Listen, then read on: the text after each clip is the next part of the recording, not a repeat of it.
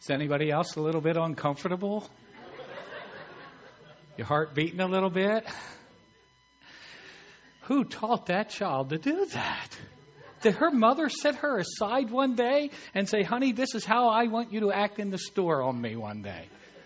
I want to teach you how to throw a hissy fit, because that's what you just witnessed. You saw a temper tantrum, right? A hissy fit. And some of you sat there and you said in your head, I'd beat that child senseless. Some of you did. Some of you did. And the question is, who teaches children to be like that? The fact is, parents don't teach their children how to be that way, do that. No parent is ever going to counsel a child, listen, it's about time you start throwing fits. It's about time that I see some temper tantrums out of you, so let me show you how it's done. No, nobody had to teach that little girl how to act that way in public in a store. No parent is going to counsel their child, you know what, you've been too good, and I don't want you to share your toys anymore.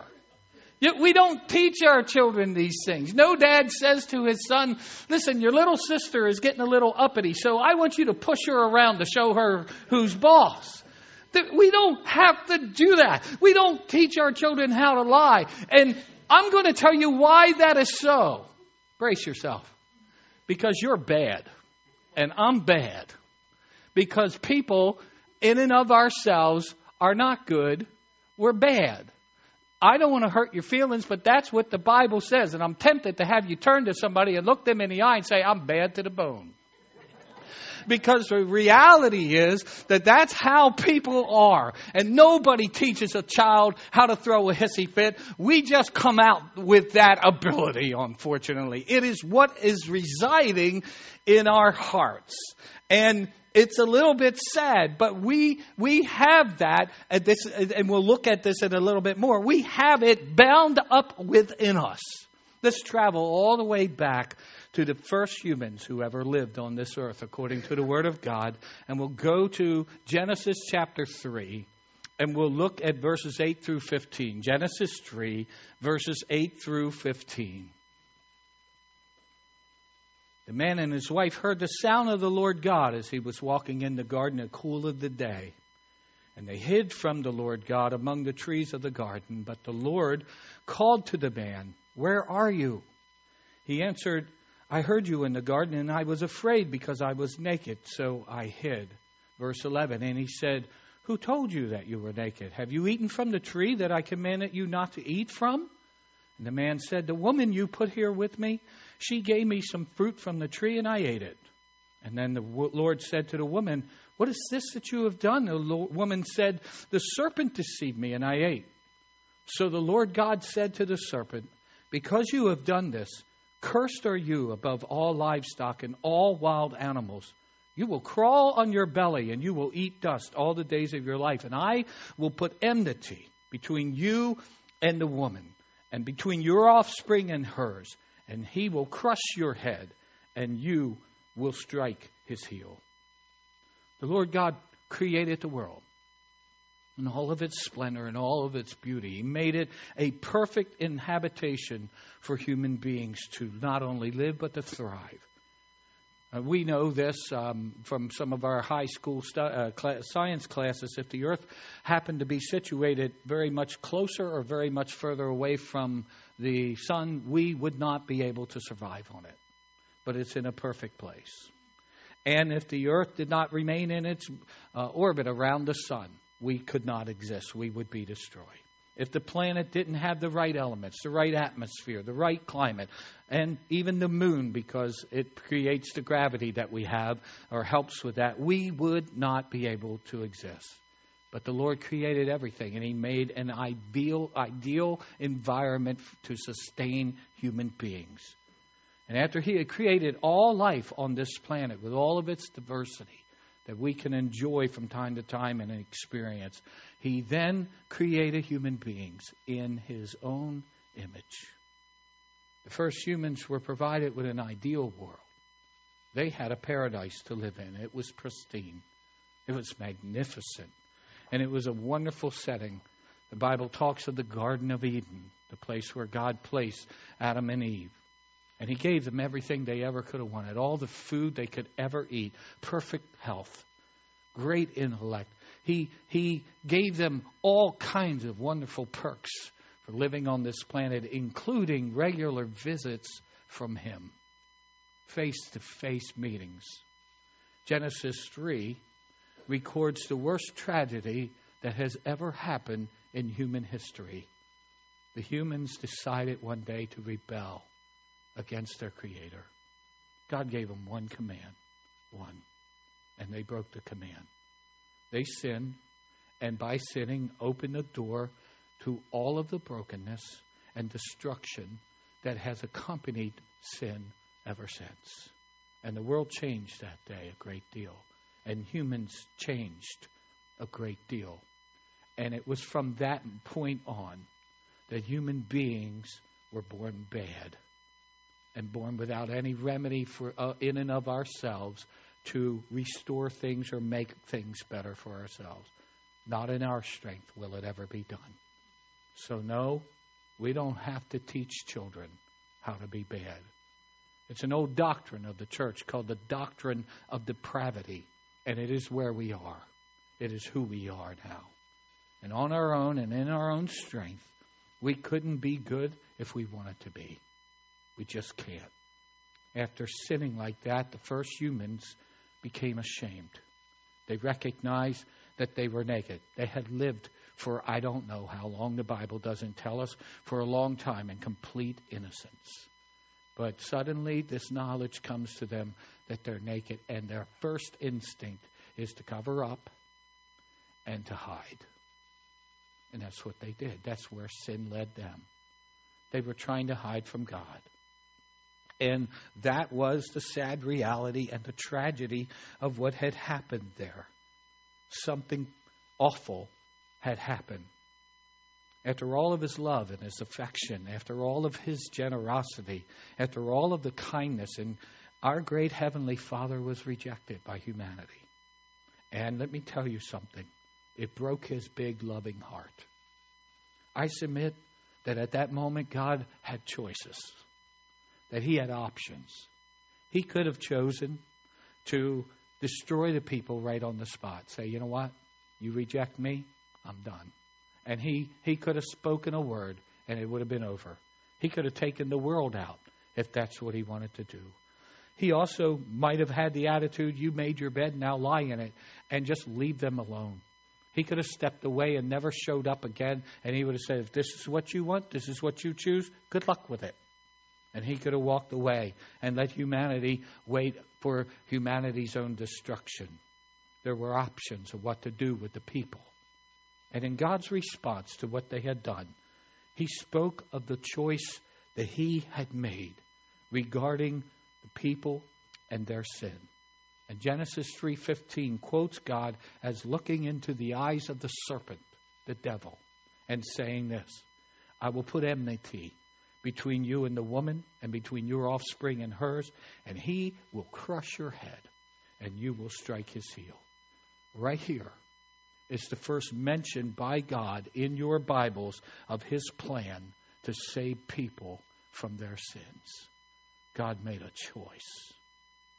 And His choice was to set in motion a plan that you will read about throughout the Scriptures as it comes through. God's choice was to set in motion a plan that would restore a relationship between Himself and people. And I want to ask you for this next month or so as we are approaching Easter. This is our Easter series, The Choice. I want you to let that sink in this month. My friend, God chose you.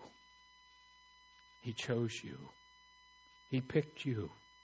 He deliberately chose to set in motion a plan to open a way for you to know Him. He had options. He could have chosen many other ways, but instead, He chose you. And I'm asking you to think about that this Easter season. I'm asking you to think what ramifications it has that God chose me, that God chose you.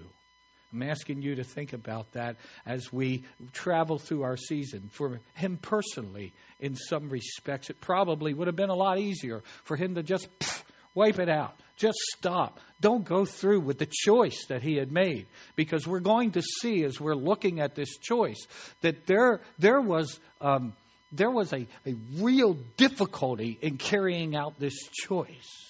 He could have erased broken humanity and started over again or not started again. I want to remind you of something that I say to you a lot. The God of the Bible is a self-sustaining God. What I'm trying to remind you of is He does not need anything to exist because He is enough. He doesn't need oxygen like you and I need. He doesn't need to eat or drink or any of that because He's self-sustaining. And don't want to bust your bubble, but He doesn't need fellowship with me and you. He doesn't need people to exist and be complete in the being that He is. I need people around me. I need input from other people. God doesn't need that. He is enough to exist in and of Himself as a Trinity. There's plenty of fellowship in the God the Father, God the Son, and God the Holy Spirit. So the fact that He chose human beings to me is an astounding thing. And I want us to be looking at the choice as we're thinking about what He chose, what He decided at that moment to do, and what He set in motion. It's an amazing thing. And so, as I said, He could have just walked away from humanity, but His big, loving heart led Him to make a painful choice for Him, a difficult choice, and setting the plan of salvation into motion. That's right. He chose to sacrifice for you. He chose to suffer on your behalf. And He chose you because He feels you're worth it. He chose the way of the cross because He longed for even a chance to have a restored relationship with you. That's what He chose. I'm going to tell you up front that I don't have the words to explain to you how big and wonderful this all is to me. God knew it all before He ever spoke it. He knew what He would have to do. He knew what it would cost. He knew it would be painful. He understood, but He still made the choice. And throughout this series, we'll witness the drive of the choice that God made and the march toward the cross. We're going to see in the Old Testament and the New that the path was chosen way back here, and it never was deviated from. Nothing kept Jesus from being on the cross. It was deliberate, it was designed, and it had to be if we were to have a chance at a relationship with God. So when I say God set something in motion, it started back there when man fell, and you can see the march as you read through this book to the culminating great moment, as difficult as it is, of when Christ was crucified on the cross. And we'll see the drive of that choice, and we'll see how big and wonderful it is. Throughout this series, I'm going to remind you personally that God chose you, that God picked you. Here at this awful moment for human beings, the worst of our history, when we rejected and we sinned against our God, we see how God responds immediately. And I want to take a closer look at this. I want to suggest to you that God chose people. And I see it in verse 8 and 9. The man and his wife heard the sound of the Lord as He was walking in the garden in the cool of the day, and they hid from the Lord God from among the trees of the garden.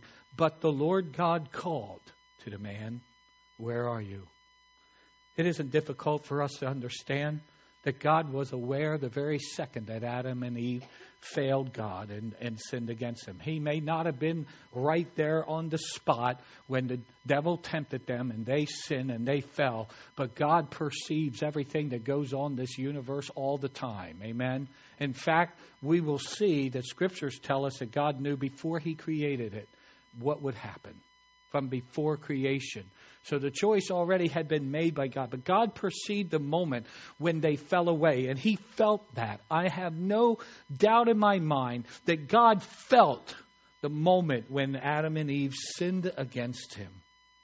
And He could have said a word and they died on the spot. He told them that if you eat of this tree and you consume this fruit, that you will surely die. And He could have made it immediate if that's what He wanted to do. As I said, He had options. He could have just never had any contact with humans again. Just never show up. But that's not what God did. He chose people. He came looking for people. Even though they were hiding, God sought them out. Can I just camp on that for a second? I'm going to tell you, I'm so grateful that God found me in my hiding place. Amen. I didn't have any concept of who God was, but God came looking for me. And He called out, "Where are you, Ken?" And He helped me to understand how very much I needed Him. I didn't even know until God sought me out. If you have a relationship with God, it's because God loved you enough to pick you. God found you where you were. You didn't come to Him. He came to you. And I don't know about you, but even a Wesleyan can get happy about that and praise the Lord. Amen. I'm so glad that God comes looking for people. He chose people and He came out trying to find, and He knew where to find them, but He came out looking for Him. He chose people even in their fallen condition, even in the condition that they were in after they sinned against Him. He sought them out. And bear in mind, man was created when God first created human beings as perfect, sinless entity of God. Man was created as a spiritually perfect, physically perfect, intellectually and moral being. He was not created equal to God in that God is all-knowing, all-powerful, unchanging, and eternal. But He was created in the image of God. And man was a rational, reasoning being with the ability to understand things and with the responsibility to mature in God-likeness through a daily relationship with God. God wanted this relationship to be founded in mutual love. At first, humanity was inclined to listen and to obey the Lord, but that day did come when they chose not to. But it was never forced, and it never will be. It is why God will seek you out and not snatch you up and say, "You're coming with me whether you want to or not." That's not how God works, is it? God wants you to come not forced. God wants you to come because you have a mutual love for Him. Put this to rest with you today. Again, I'm going to remind you of something I've said before. Please put to rest whether or not God loves you. Let me help you with that. God chose you. He loves you. And He comes looking for us. And listen, sometimes that's a little uncomfortable. It was for Adam and Eve. Trust me. But I'm so glad that God went and sought them out. Amen? Even though they were hiding, God found them. Where are you? What a good question. I wonder if Adam thought to himself, "Yeah, where am I? And how did I get here?" And I'm not going to point fingers, of course. If I did, I'd be pointing most of them at myself. But I'm sure at times in our lives, we all have been at a place where we thought to ourselves, "Man, where am I and how have I gotten myself here?" God finds him because God chose people. I'm so glad that He pushed past all of the ugliness of what had just happened, and He sought them out, and He made the first move. And instead of starting again and letting humans be taken out of the world, He chose the people. And through what He set in motion in His statement to Satan, He chose to make adoption possible. You see, when human beings sinned against God, the father-child relationship was severed and broken. And it could not be repaired by the people. They were the ones who made a decision. I don't want to do what God wants me to do, and I don't want to be His child. And so what God had to do was make a way where it would be possible for us to be adopted because we choose Him individually. And I'm so glad for a Father who has a heart to adopt the likes of us. Amen? Good grief. What about us makes us attractive to a holy and wonderful God? Have you paid attention to the way you act? You're that little girl, okay? And so am I. That's what we're like when God finds us. And I'm sure there are moments when the Father wants to spank us too. But anyway, I'm so glad that He chooses people and He sets into motion this. And He makes it possible for us to have a father-child relationship because He chose people.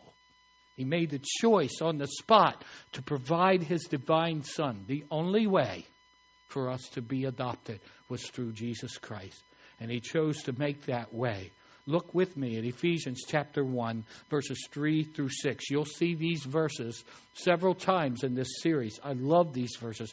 Praise be to the God and Father of our Lord Jesus Christ, who has blessed us in the heavenly realms with every spiritual blessing in Christ. For He chose us in Him before the creation of the world to be holy and blameless in His sight.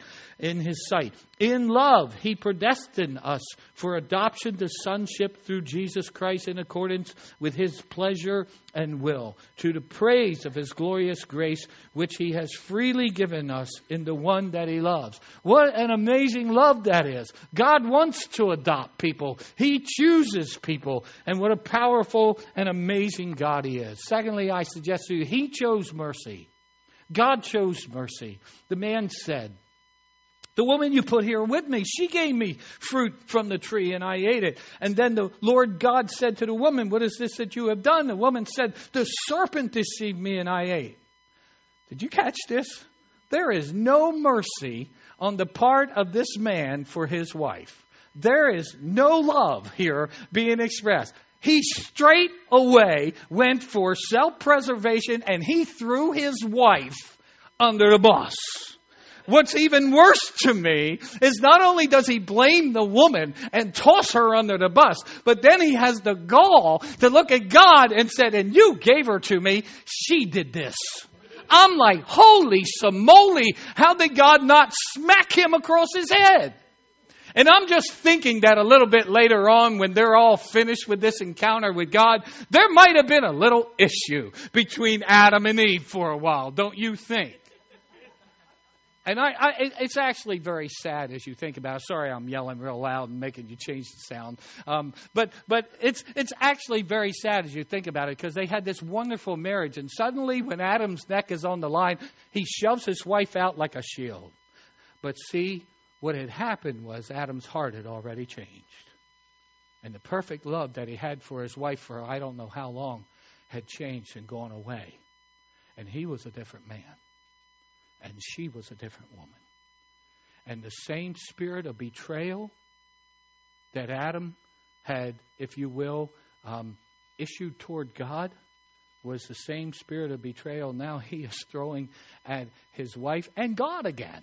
And again, I marvel that God didn't go and just, Eve, we're going to start again. I mean, holy smokes, man. I can't believe the moment and the gall of that moment when this man is saying it. There's no love. There's no mercy. He's blaming his wife. He's blaming his God. And it's crazy to me and wonderful to me that God again showed mercy to the man instead of saying, you're a total mess and I'm starting again. And again, God could have lashed out and He could have killed them. But He chose mercy. And He didn't just let them survive and get by. Did you catch that in the scriptures? No, He made a way for them to still have a life that had purpose and fruitfulness to it. He still gave them purpose. And He did not totally withdraw from them. Praise God. As messed up as they were, God didn't say, that's it, I'm never talking to you anymore. He didn't totally withdraw from them. Verse 21 of this chapter tells us that He made garments and clothed them with animal skins because they were ashamed that they were naked. And so God provides that for them. And then chapter 4 tells us that He gives them children and that God stayed attentive. God stayed active. God still loved these people. And I will tell you that this book from cover to cover reveals the actions of a God who is active and loving and is involved and interested in people. Why? Because He chose mercy. instead of destruction. Praise God, we serve a merciful God. Amen. Or all of us would have been vaporized by now. I'm sorry to say that. I know some of you are sweeter than I could ever imagine. So far sweeter than I am. But you would have been vaporized too. Because that's our heart. But God was so gracious to the people. And this book tells us that. Time and time again, you'll see as you read the book, God choosing mercy over judgment. Time and time again, you'll see people not receiving what they deserve from God, but receiving instead His love and His mercy. And it happens over and over again. And probably if we had a little bit of time, I could stick a mic in your face and you could give a testimony of how God was more merciful to you than you deserve. He's a merciful God, isn't He? Amen.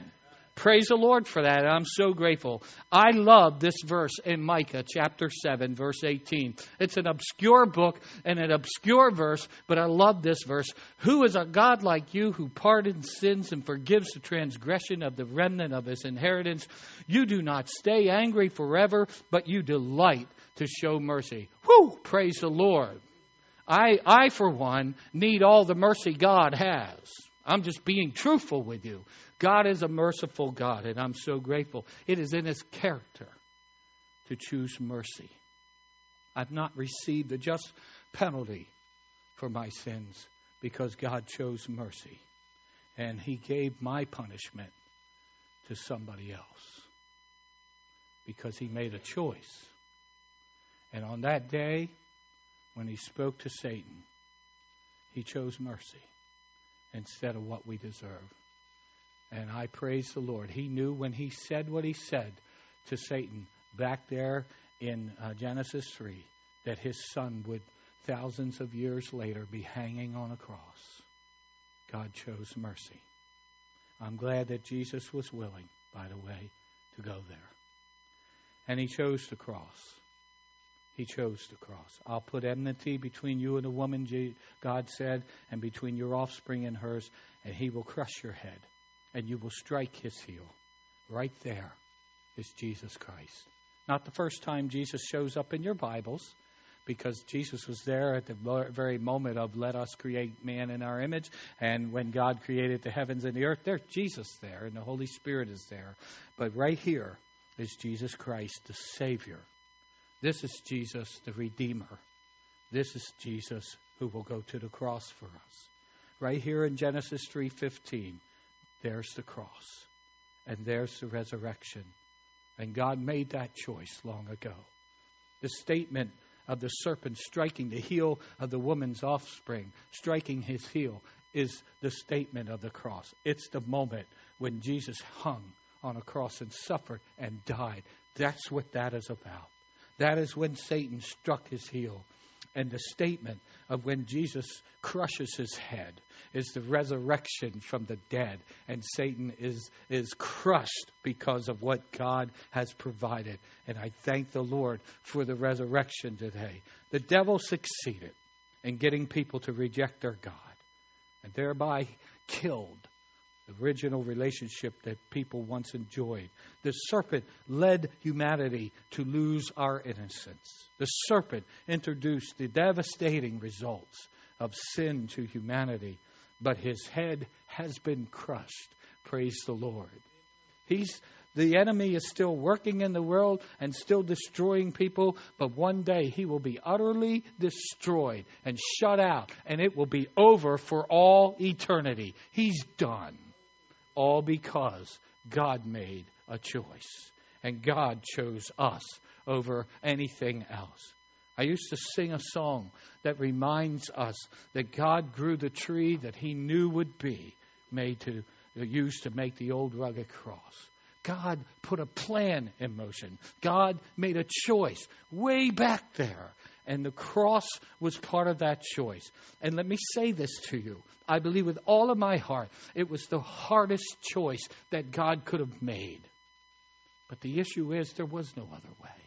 Do you honestly think that God would send His perfect Holy Son to the cross if there had been another cup for Jesus to drink? I don't. I think He made this choice because there had to be that kind of sacrifice. And I believe it was the hardest thing that God could have done for humanity. And I believe he made the choice knowing everything, every nuance of it, everything that would happen. That choice led Jesus to being punished for our sins. That choice caused him to endure what he would endure. Jesus went through more on that cross, physically speaking, than we probably could ever imagine. I marvel at the physical strength of Jesus during the week of his passion and the things that he endured. It was unspeakable. But there was something worse that happened there. And I'll take you to 2 Corinthians chapter 5:21 to remind you of it. God made him who had no sin to be sin for us, so that in him we might become the righteousness of God. I can't even tell you how awful that was for Jesus because I don't know. But one day, because of what I did, and because I'm like that little girl, because at my core I'm bad, one day he who had no sin in his life hung on a cross. And I don't know how this is done. I don't even know, and I'm just going to be transparent. I've studied theology for a long time, but I can't wrap my mind around how Jesus became the thing that God hates the most. He hung there on the cross and he became that. He became my ugly attitudes. He became my ugly actions and my stupid words. He became my selfishness. And Jesus became the lies that came out of my mouth. And Jesus became all of the horrible, awful things that dwelled in my heart. He became that. And he took on himself the punishment for all that he became. And it's my fault. It's because of what's inside of me. And I can't hardly get my mind around the fact that when God looked at humanity after they fell, he saw all that and he still chose us.